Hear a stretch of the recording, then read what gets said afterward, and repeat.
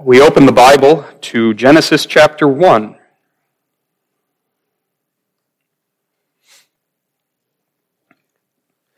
We will start our scripture reading at verse 26. Then we will continue reading into chapter 2 up to verse 20. So Genesis 1:26 through Genesis 2, verse 20. Let us hear the word of God.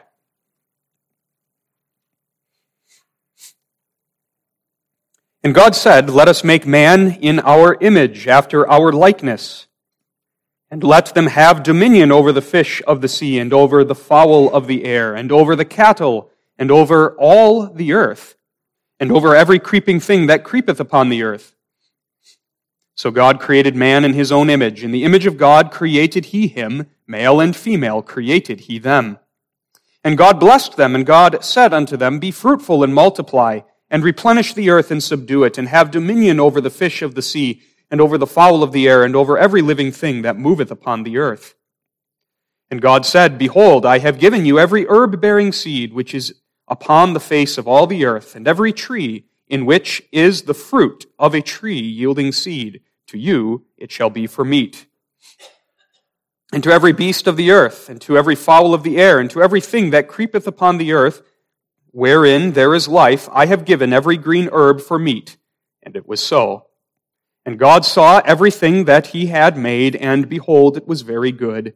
And the evening and the morning were the sixth day. Thus the heavens and the earth were finished, and all the host of them.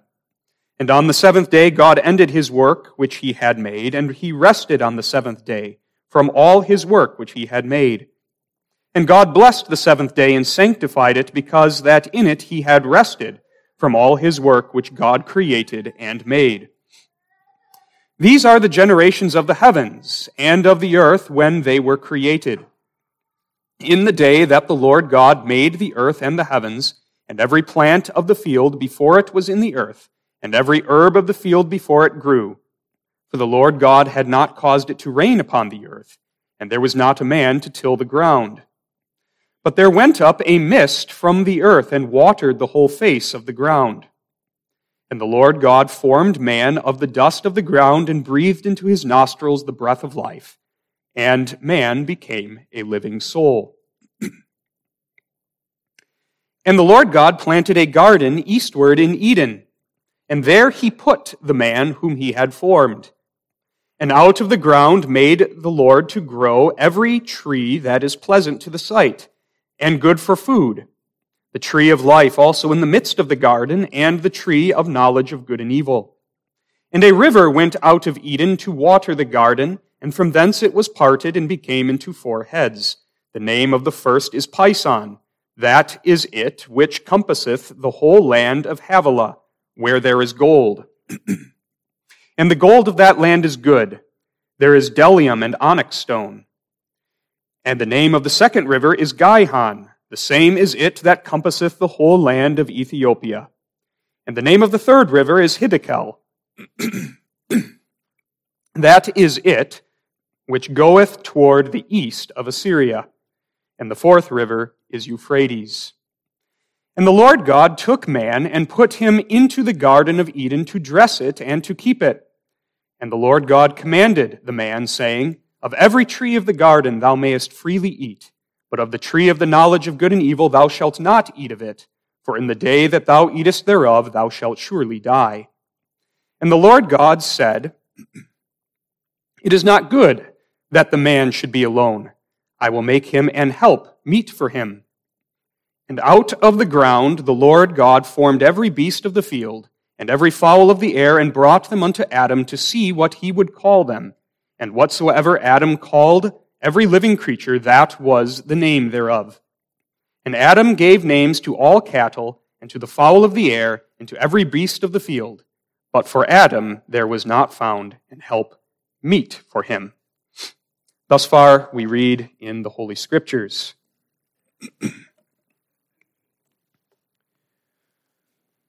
We turn to the Heidelberg Catechism. We are up to Lord's Day 12 on page 8.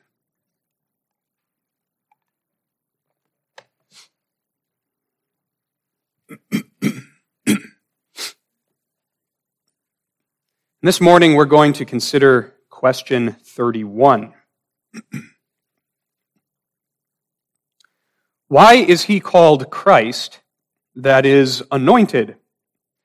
Because he is ordained of God the Father and anointed with the Holy Ghost to be our chief prophet and teacher, who has fully revealed to us the secret counsel and will of God concerning our redemption, and to be our only high priest, who by the one sacrifice of his body has redeemed us and makes continual intercession with the Father for us, and also to be our eternal King, who governs us by his word and Spirit, and who defends and preserves us in the enjoyment of that salvation he has purchased for us.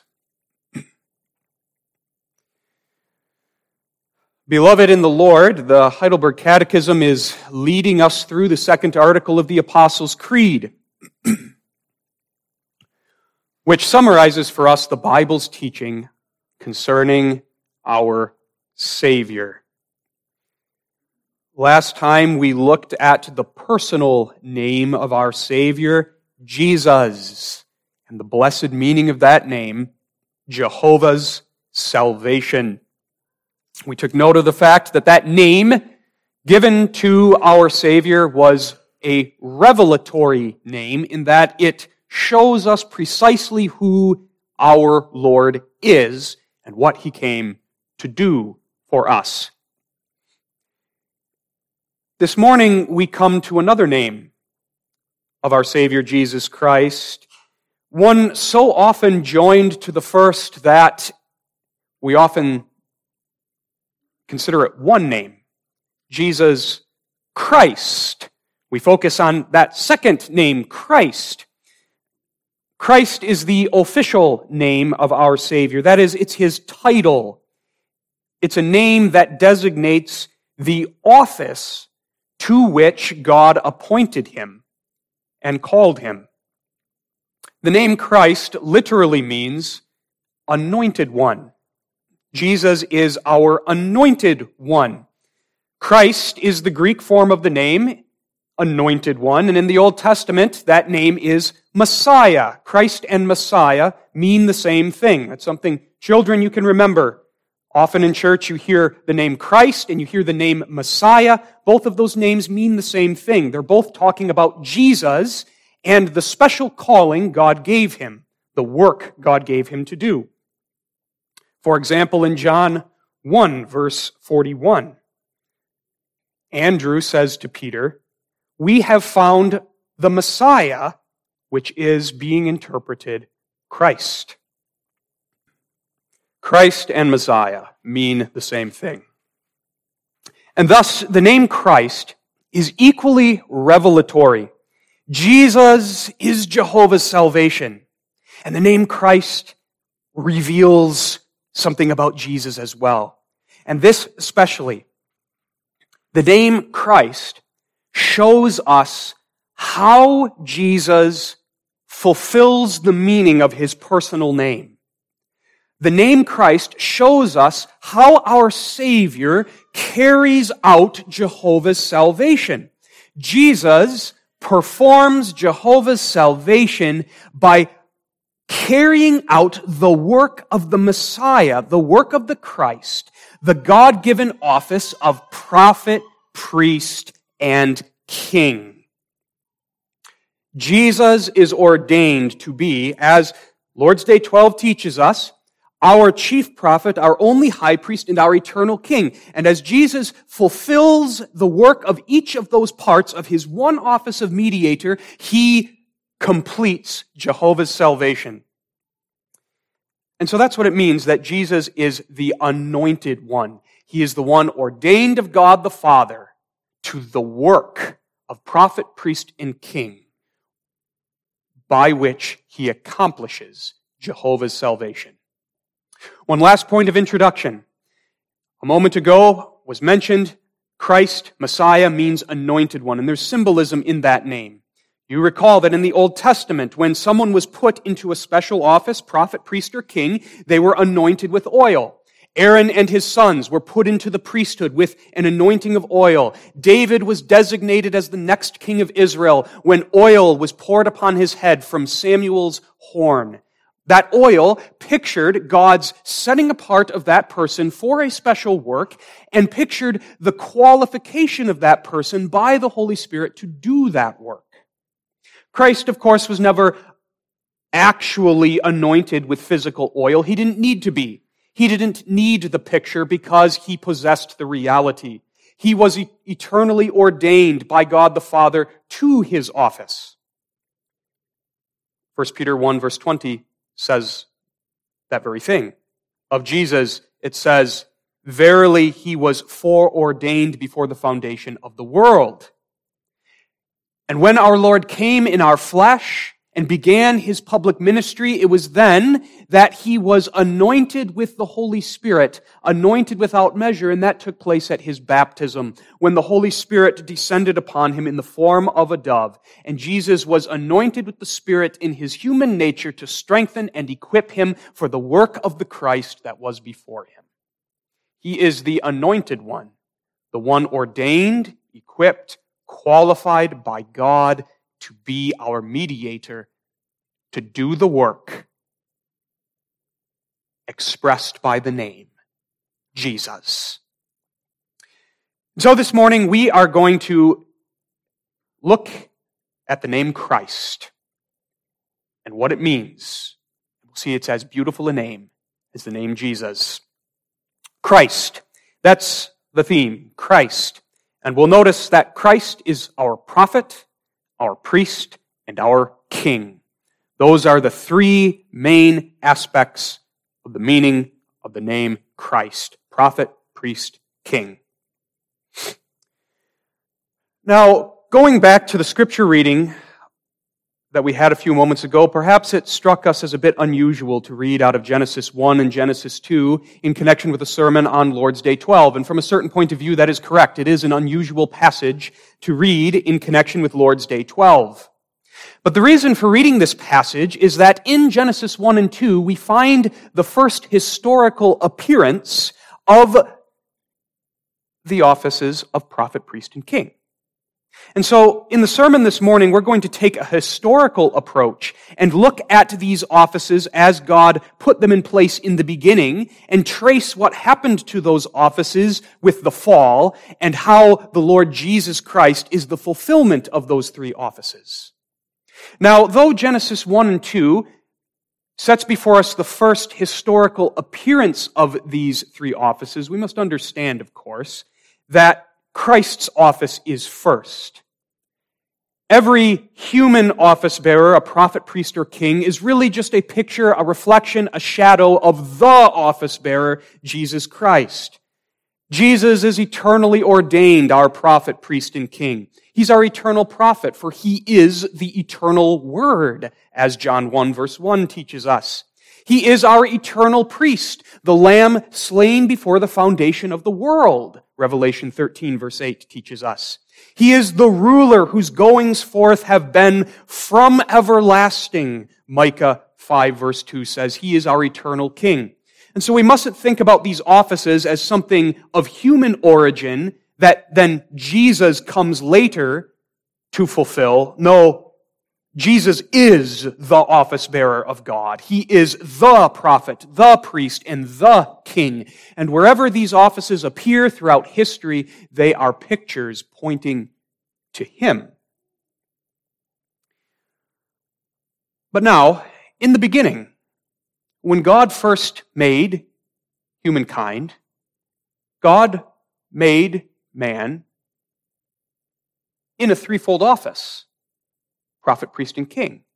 And man was to serve God in that threefold office. And so we begin now with prophet. In the beginning, God made human beings his prophets in the creation. A prophet is simply an organ of divine revelation. A preacher, a teacher, a confessor, a witness, a light in the midst of the world. A prophet is a person to whom God gives his revelation. A prophet receives the word of God. He hears that word and he internalizes that word. But a prophet is not merely a keeper of God's word. A prophet is a speaker of God's word. It must come out of him. He must proclaim and confess that word in the world. Perhaps you know that the Hebrew word for a prophet in the Old Testament literally means to bubble or boil over, like a pot on the stove that bubbles and boils over. The idea being that the word of God, once put in the prophet and internalized by the prophet, cannot stay there, but must come out. A keeper of the word, a receiver of the word, and a speaker of God's word. In the beginning, God created man to be a prophet, to stand before him and receive his word. And this office of prophet fits with the first part of the image of God. Remember, the image of God, strictly speaking, is true knowledge of God, true righteousness, and true holiness. Knowledge. God made man with true knowledge of himself, able to receive his word, able to speak his word in the creation. And that's what we find when we read Genesis 1 and 2. We see Adam and Eve as God's prophets in creation. For example, Genesis 2:17. God gave his word to our first parents. He gave them that command of life concerning the tree of the knowledge of good and evil. They received that word of God. And then, later in Genesis 2, we read about Adam naming the different animals that God brought before him, and that was an exercise of Adam's prophetic office. The idea is not that God brought the animals before Adam and then Adam just pulled something out of his own mind and said, oh, I'll call this creature that, and I'll call this other creature something else. No. When Adam named the animals, he perceived the true name of each creature, the essence of each creature as defined by the creative word of God that made that creature. As an unfallen man, Adam was able to perceive clearly the word of God that defined each creature, and Adam named each creature its proper name according to the word of God. He received the word of God and he spoke the word of God. That was Adam as prophet. But then came Genesis 3, the fall, and the fall into sin turned mankind into a race of false prophets. It turned man into a rebel prophet. It's interesting, if you look at the fall of man, in the fall of man you can see a misuse of all three parts of man's original office. And we'll see that this morning. Involved in the fall was a misuse of man's prophetic office. Our first parents gave ear to the word of the devil instead of giving their ears to the word of God. And they internalized, they took in that word of the devil. They believed that word of the devil. And then they began acting on that word of the devil, living out that word, speaking that word of the devil. They were slain by Satan's lie and thus became prophets of the lie. And they would have remained so, except for the wondrous grace of God and our Savior, Jesus Christ. That fall of man, which in part was a misuse of his prophetic office, resulted in the complete loss of the image of God. Our first parents and the human race descended into darkness. That true knowledge with which they were created became horrible darkness, and that loss of the image brought about a complete reversal of man's office with which he was created. Man became a creature that loved darkness and loved the lie and suppresses the knowledge of the truth and twists it. He spins his own lies. He now speaks his own word. And by speaking his own word, he seeks to fashion his own world and view of life. And you see that yet today, do you not? Fallen man is still a prophet, but he is a fallen prophet enslaved to the devil. And rather than hearing the word of God, He listens to the whispers of the devil through his own sinful nature, and he fashions his own word. He fashions his own version of truth. He calls darkness light, and he calls light darkness. He thinks himself wise, but in fact he is steeped in blindness of mind, horrible darkness, vanity, and perverseness of judgment. Mankind is still a race of prophets, but a race of fallen prophets. And that explains every false religion, every philosophy of man, every world and life view that is contrary to the Word of God. It is man exercising his prophetic office as a fallen creature now in the service of sin. And that adds a dimension to the misery of man. We talk about how fallen man is a slave to sin. He's an office bearer enslaved to sin and enslaved to the devil, which means he exercises that office with which he was created in the service of sin to his own destruction. Man by nature is a prophet of darkness. That's our misery. That's every sinner by nature. By nature, we're fallen sinner prophets. God, in His wonderful grace, gives us the Christ.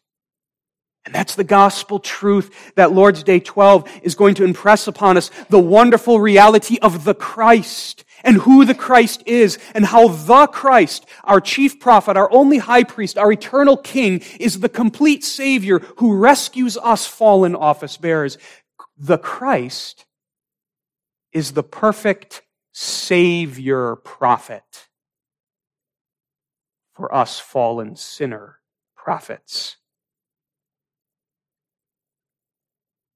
Our chief prophet comes to be the light of the world, to save us from the horrible darkness of our own making.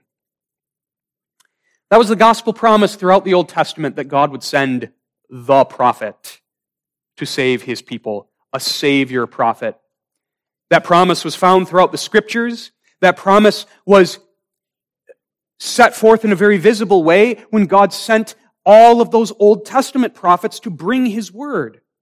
The Catechism calls Jesus our chief prophet, and that's an important point. What that means is Jesus is the one real prophet. He's the head prophet. That doesn't mean He's the best of many good prophets. It means He ultimately is the prophet, and every other prophet was simply a reflection of a picture of Him. And that makes sense. John 1 verse 1. In the beginning was the Word, and the Word was with God. Jesus is the eternal Word. He is the prophet. He is the revelation of God. And the Word was made flesh. And the Word made flesh receives the revelation of God and brings that revelation to us, God's people. Jesus is the prophet. He is the Word, and He is the substance of every word of God which is brought to us by whatever means God is pleased to use. An Old Testament prophet, the Scriptures, the substance of it is Christ, the Word.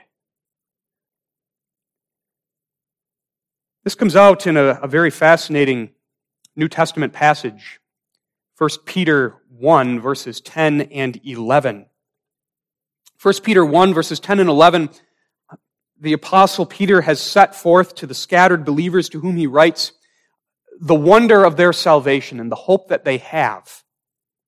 So great is this salvation, Peter says, that the prophets of old desired to look into it. And then Peter says this in verses 10 and 11, of which salvation the prophets have inquired and searched diligently, who prophesied of the grace that should come unto you, searching what manner of time the Spirit of Christ which was in them did signify, when it, and it, there is the Spirit of Christ, when the Spirit of Christ testified beforehand the sufferings of Christ and the glory that should follow. The truth that comes out in that passage is that all of the Old Testament prophets prophesied by the power of the Spirit of Christ. And the word that they brought was the word of Christ. Think of all the prophets that God has caused to be in the Scriptures. They prophesied by the Spirit of Christ, and the content of their prophecy is the Word, Jesus Christ. Jesus is the prophet. Isaiah, Jeremiah, Ezekiel, Daniel were but the organs that Jesus used to bring His Word. Until God's appointed time, when the Savior prophet came into the world and the eternal Word was made flesh, the perfect prophet. The coming of Jesus Christ is the coming of our prophet, the coming of the light of the world to banish the darkness that otherwise enshrouds God's people and would enshroud them for eternity. And when you look at the ministry of Jesus Christ as it is described and recorded in Scripture, you see so very clearly it is the ministry of the perfect Savior prophet. From His birth to the cross. When Jesus was yet a baby, brought to the temple in Jerusalem, cradled in Simeon's arms, prompted by the Spirit, that old man said, "Mine eyes have seen thy salvation, a light to lighten the Gentiles." Our chief prophet who saves us from the darkness of our making. Jesus said the same thing of Himself after He had begun His ministry and went to His hometown of Nazareth and stood up in the pulpit of the synagogue there and opened the Isaiah scroll and read Isaiah 61 verses 1 and 2 and said, "In your hearing this word is fulfilled. The Spirit of the Lord is upon me because He hath anointed me to preach the gospel to the poor. I am He, that prophet sent of the Lord." And though the Nazarenes did not believe in Him, they could not help but wonder at Him. As Luke 4 verse 22 says, wonder at the gracious words which proceeded out of His mouth. That was Jesus' ministry, a ministry of revealing God, bringing the gospel.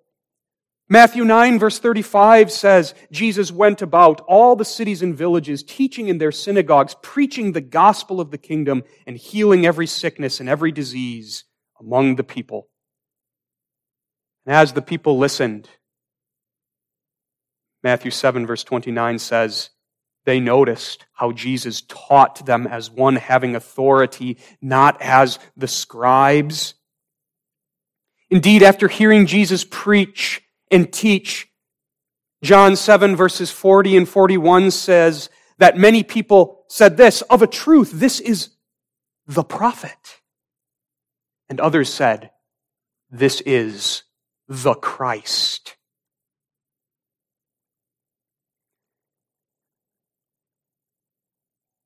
Long, long before,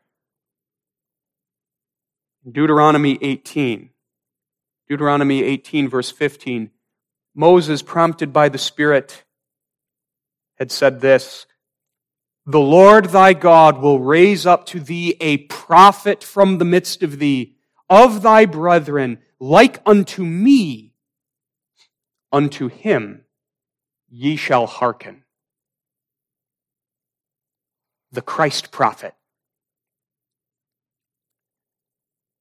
Go to the Mount of Transfiguration.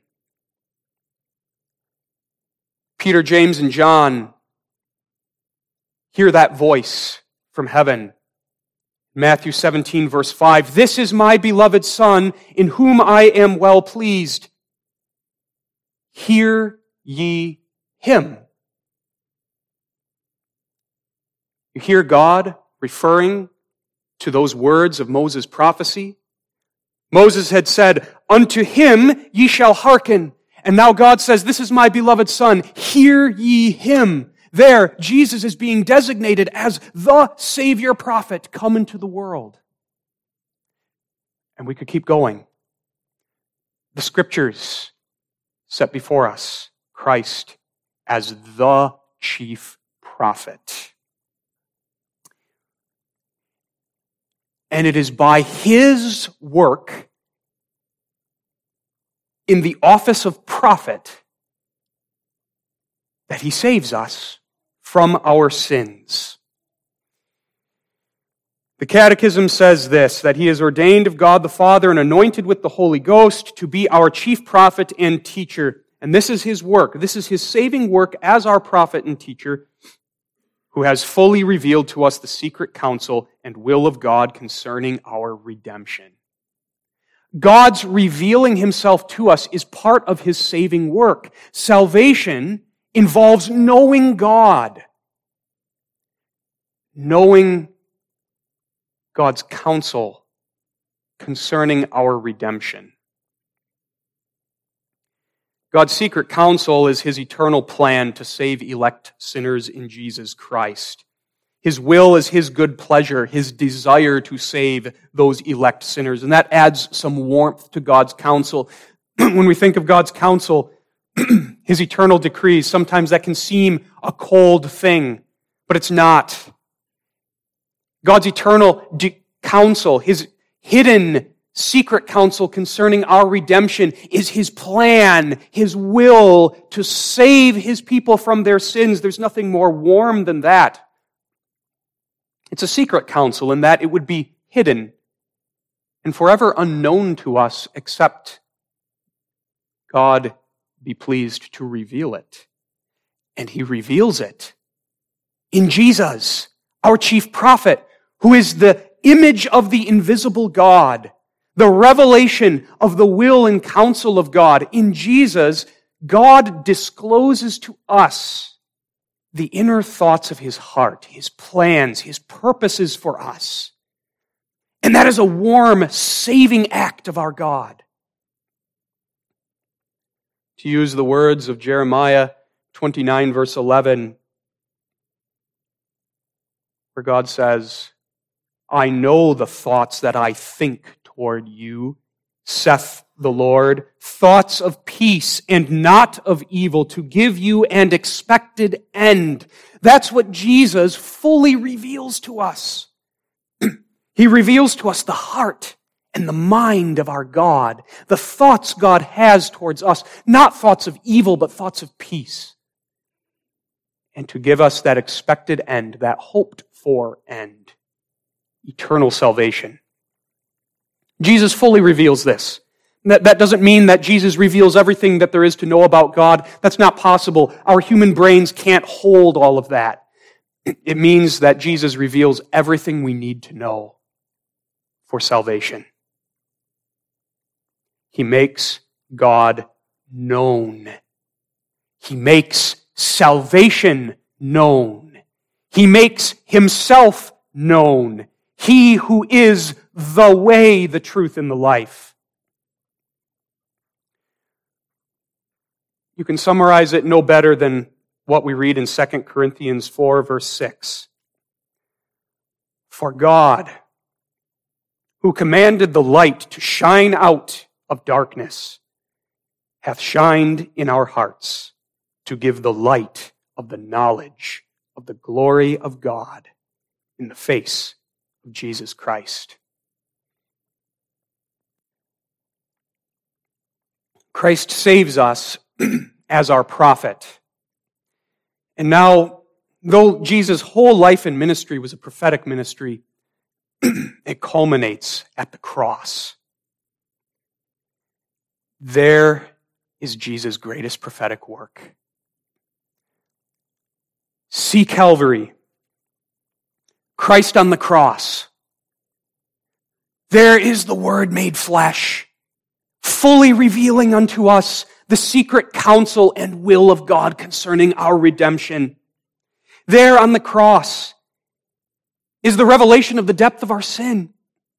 There is set before us the judgment our sins deserve. There is revealed the heart of God, the boundlessness of His grace and mercy towards His people in Jesus Christ. There we see the self-sacrificial love of God for His people. On the cross, Jesus declares the word of God as the prophet. As He sank into the deepest darkness of hell,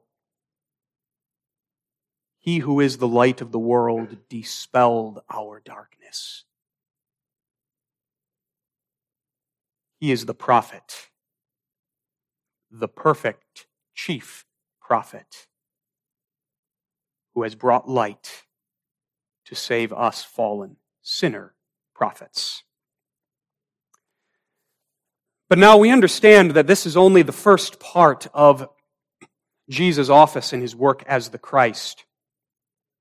He is not only eternally ordained and anointed with the Spirit to be our chief prophet, but as the Scriptures teach and as our catechism goes on to explain, He's also ordained and anointed to be our only high priest. And now here we're going to follow the same historical pattern as we look at this second dimension of our Lord's office. In the beginning, God created man to be His priest in creation. A priest is simply someone consecrated to God in order to lead others into the presence of God. That's the work of a priest. He's consecrated, devoted to God, and his work is to bring others into the presence of God through the offering of sacrifices. And part of the priest's office is also to bring others to God in prayer. A priest is an intercessor. The basic biblical idea of priesthood is consecration. And that big word consecration simply means devotion. A priest is one who is devoted to God with all his heart. And bound up in the idea of consecration is holiness, being set apart from sin, separate from all that is sinful and against God, and being devoted to what is good, what is pleasing in God's eyes. A priest was someone who is consecrated, separated from sin and pollution, and devoted to God in holiness. And the work of the priest then was to offer sacrifices and to bring others into the presence of God. Hebrews 5 verse 1 captures all of these ideas of priesthood very nicely. In Hebrews 5 verse 1, the Bible says, "For every high priest taken from among men is ordained for men in things pertaining to God, that he may offer both gifts and sacrifices for sins." God made humankind in the beginning to be his priests. God made Adam and Eve holy. They were separate from sin. And in the beginning, their hearts were full of love for God. They were perfectly devoted to their God. They were holy. And this office of priest corresponds with the second part of the image of God. The image of God is true knowledge of God and also holiness, consecration, complete consecration to God. Now, when you read through Genesis 1 and Genesis 2, you're not going to find explicit references to priesthood, but you see it here. What did God do with Adam and Eve? He put them in the Garden of Eden. What was the Garden of Eden? The Garden of Eden was God's earthly sanctuary in the beginning. It was the place where He dwelt. The Garden of Eden was the first holy of holies in this creation. And God put Adam and Eve in the garden as His ministers, as His servants, as His priests. And there they stood before His face, they served Him, they were devoted to Him, and they led all of creation in the praise and the glory of their Creator. They were priests in Eden, devoted to their God. But then came the fall. And just as the fall involved a misuse of man's prophetic office, so too the fall involved a misuse of man's priestly office. Man who was supposed to be consecrated to God became consecrated to another.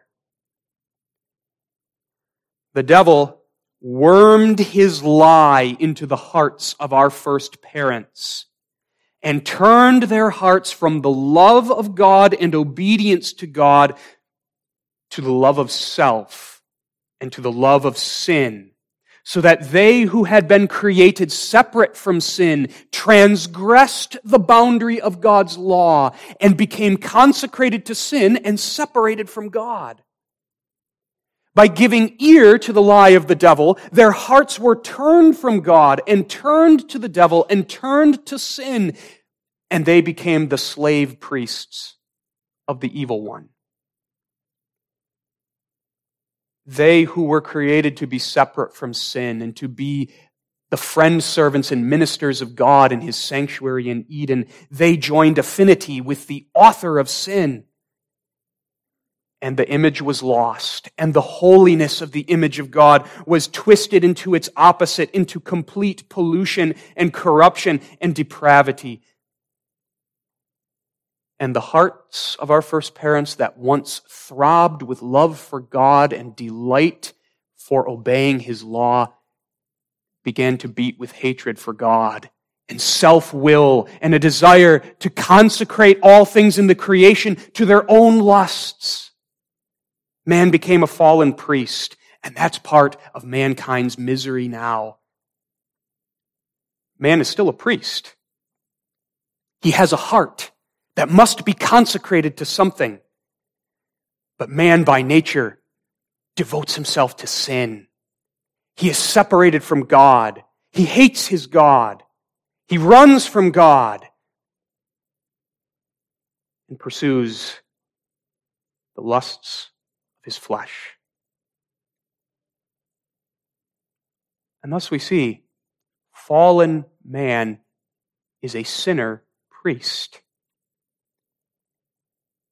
And sinner priests need a holy high priest, a savior priest, to save them and redeem them from their corruption. And that's Jesus. That's the Christ.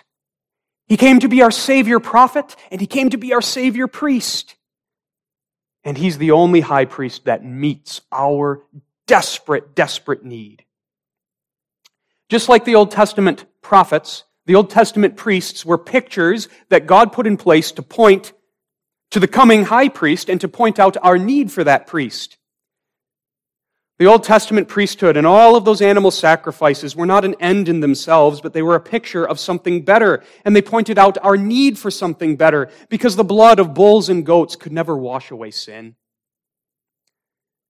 Our sins are scarlet. Think of your little child taking a bunch of red Sharpie markers and scribbling all over your new countertop, all over the walls. You take a napkin and you try to scrub that Sharpie off, and it's not going anywhere. No matter how much you rub, no matter how much you scrub, that red Sharpie isn't going anywhere. That was what the Old Testament priesthood was like. The Old Testament priesthood and those animal sacrifices were like a napkin trying to scrub off Sharpie marker. Couldn't do it. But they pointed to the one who could. The spotless white Lamb of God, the shedding of whose blood takes our scarlet sins and makes them whiter than the snow. We need a Savior who is able to wipe away all of those scarlet marks of our sins, which are an offense against the most high majesty of God. We need a priest who is able to offer the sacrifice that can actually take away sin. Only Jesus can do that. That's the Catechism once again, as it explains our high priest. Jesus is ordained and He is anointed to be our only high priest, who by the one sacrifice of his body has redeemed us and makes continual intercession with the Father for us. God's justice demands that sin be paid for. We've looked at that in preceding Lord's days. Sin can't be winked at. Sin can't be covered up. Sin can't be just let off the hook. God is just. Payment must be made. Atonement must be made. Meaning the full penalty that sin merits, that has to be borne. That has to be carried to the end. It must be suffered so that the demands of justice are met. And God's justice demands that the same human nature which sinned must bear that penalty for sin. God will not punish some other creature for man's sin. We need a Savior who is a priest, who is one of us, who can offer a perfect sacrifice that meets every demand of God's justice. And that's Jesus. Here's the center of that secret counsel of God concerning our redemption that Jesus as our prophet reveals to us. The center of it is Jesus comes to be our priest. And he is both our high priest and the perfect sacrifice. The Word was made flesh, not only to reveal God to us, but the Word was made flesh so that in our flesh he might bear our iniquities and pour out his soul unto death so that by his stripes we might be healed. That he might be the Lamb of God that taketh away the sin of the world. And that's what Jesus did at Calvary. There is our only high priest offering himself as the only perfect sacrifice. And the shedding of his blood wipes away, makes white the scarlet markings of every single one of your sins and mine. As prophet, our Savior reveals the way of salvation. As priest, he paves that way of salvation. He makes that way of salvation. He brings us into the very presence of God. Think about what happened the moment Jesus commended his Spirit into the hands of his Father. The veil of the temple was rent in half, exposing the most holy place. That's what our high priest does. He shreds every barrier to our being with God. He cuts that veil in half and he brings us back into the most holy place by covering our sins with his precious blood. His work doesn't stop there. He continually intercedes for us, as the Catechism points out. Jesus now stands in the most holy place as our intercessor at God's right hand. He prays for us. He speaks on our behalf. He pleads our cause. And his intercession is effectual because he has a perfect case for God to bless us. He points continually to his finished work as our high priest, his work on the cross, by which he has merited for us all spiritual blessings. We have a perfect intercessor. And now as a redeemed people, as we live as priests, consecrating ourselves to God, even our best works are still tainted by our sin. But our works, our prayers, our worship are covered in the blood of Christ. That's our assurance. When we worship, when we pray to God, those prayers only reach God through our intercessor at his right hand, who presents them to the Father for us. Oh, what manner of consolation we have in this. Jesus abideth forever, our high priest. Well, now lastly this morning, Christ is our eternal King. In the beginning, God created man to be king. to be king over creation under God himself. A king is someone who is given authority to rule and who is called to protect those whom he rules. The work of a human king is to rule over a people and to maintain righteousness and justice in the realm over which he rules, and to go to battle to protect the citizens of his realm.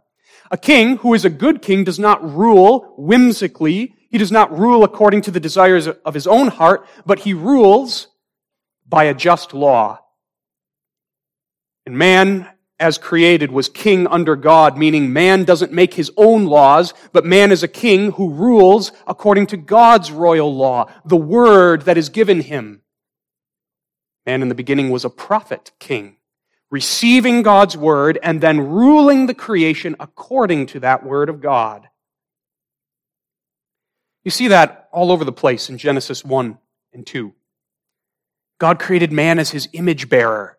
An image bearer is a representative, one who spiritually looks like God. When creation looked at Adam and Eve in the beginning, they caught a glimpse of God. Because Adam and Eve were God's representatives in the creation, king and queen underneath God, the King. God gave all creation into Adam and Eve's hands. They were to exercise dominion over it, rule over it, cultivate it. That was their kingly office. But now, when the fall took place, once again, there was a misuse of this kingly office. Adam and Eve rebelled against their king and sought to usurp the kingship of God. Was that not at the heart of their sin? They desired to be like God, to take his place, to determine for themselves what is right and wrong, not ruling anymore according to God's word, but ruling according to my word. They became rebel kings. And as rebel kings, they formed an alliance with the devil and became his slave rulers. And as rebel kings, then, mankind deserved a rebel's execution. But God, in mercy for his elect people, sent Christ the King. We fallen kings need a Savior King, one who is capable of defeating the devil, destroying the power of sin and its hold on us, and then defending and preserving us in the salvation which he has won for us, and that's what Christ does. So the Catechism describes all of those kings that God put in place in his Old Testament church. The Old Testament kings, they're just pictures. They're just pointing to our need for the king. Even the best of them, you think of David, the mighty warrior king.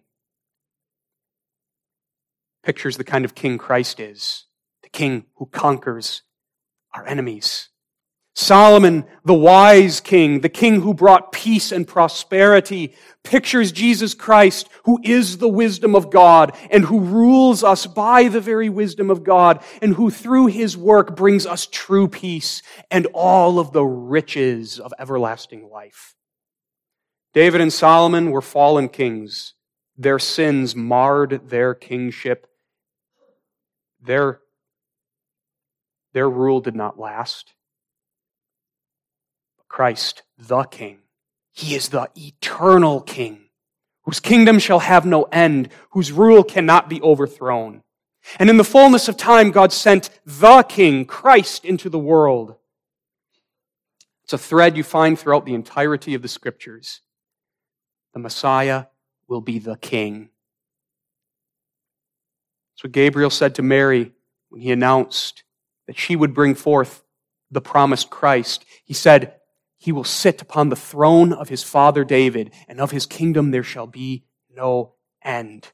And you look at Jesus' whole ministry and you see him as the king. You see his kingly power, not only as he preached, but as he healed the sick, as he cast out devils, as he brought salvation. Kingly power to overthrow the devil, to conquer sin, to liberate his people. He was a king, very different from the kind of king the people wanted in that day. He was a king not of this world, whose kingdom is not of this world, whose kingdom is not advanced with the swords of this world.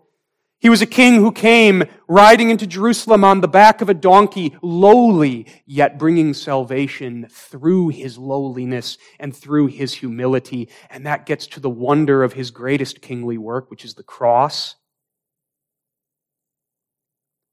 There he conquered. There he is our redemptive conqueror. There he crushed the head of the serpent. There he destroyed principalities and powers. There he redeemed us from the grip of sin by giving himself to the death of the cross.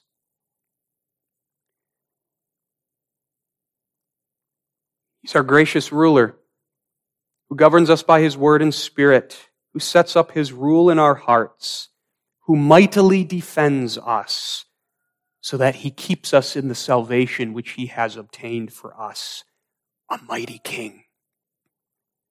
That's how Jesus fulfills the meaning of his name, Jehovah's salvation, by doing the work of our prophet, our priest, our king.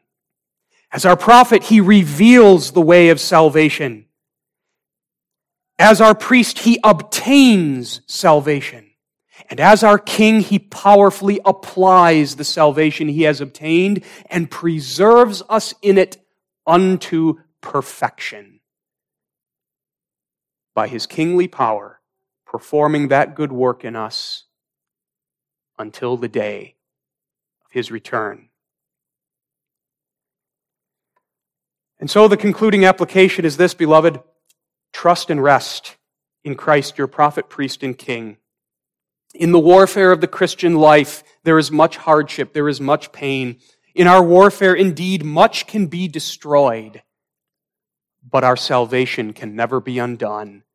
Much can be lost in terms of the things that we have in this world, and yet the victory that we have in Christ can never be lost. No enemy is strong enough to conquer our King. So we have nothing to fear. Christ is our eternal King. And every seeming defeat in this world, and there are many times the cause of God seems defeated.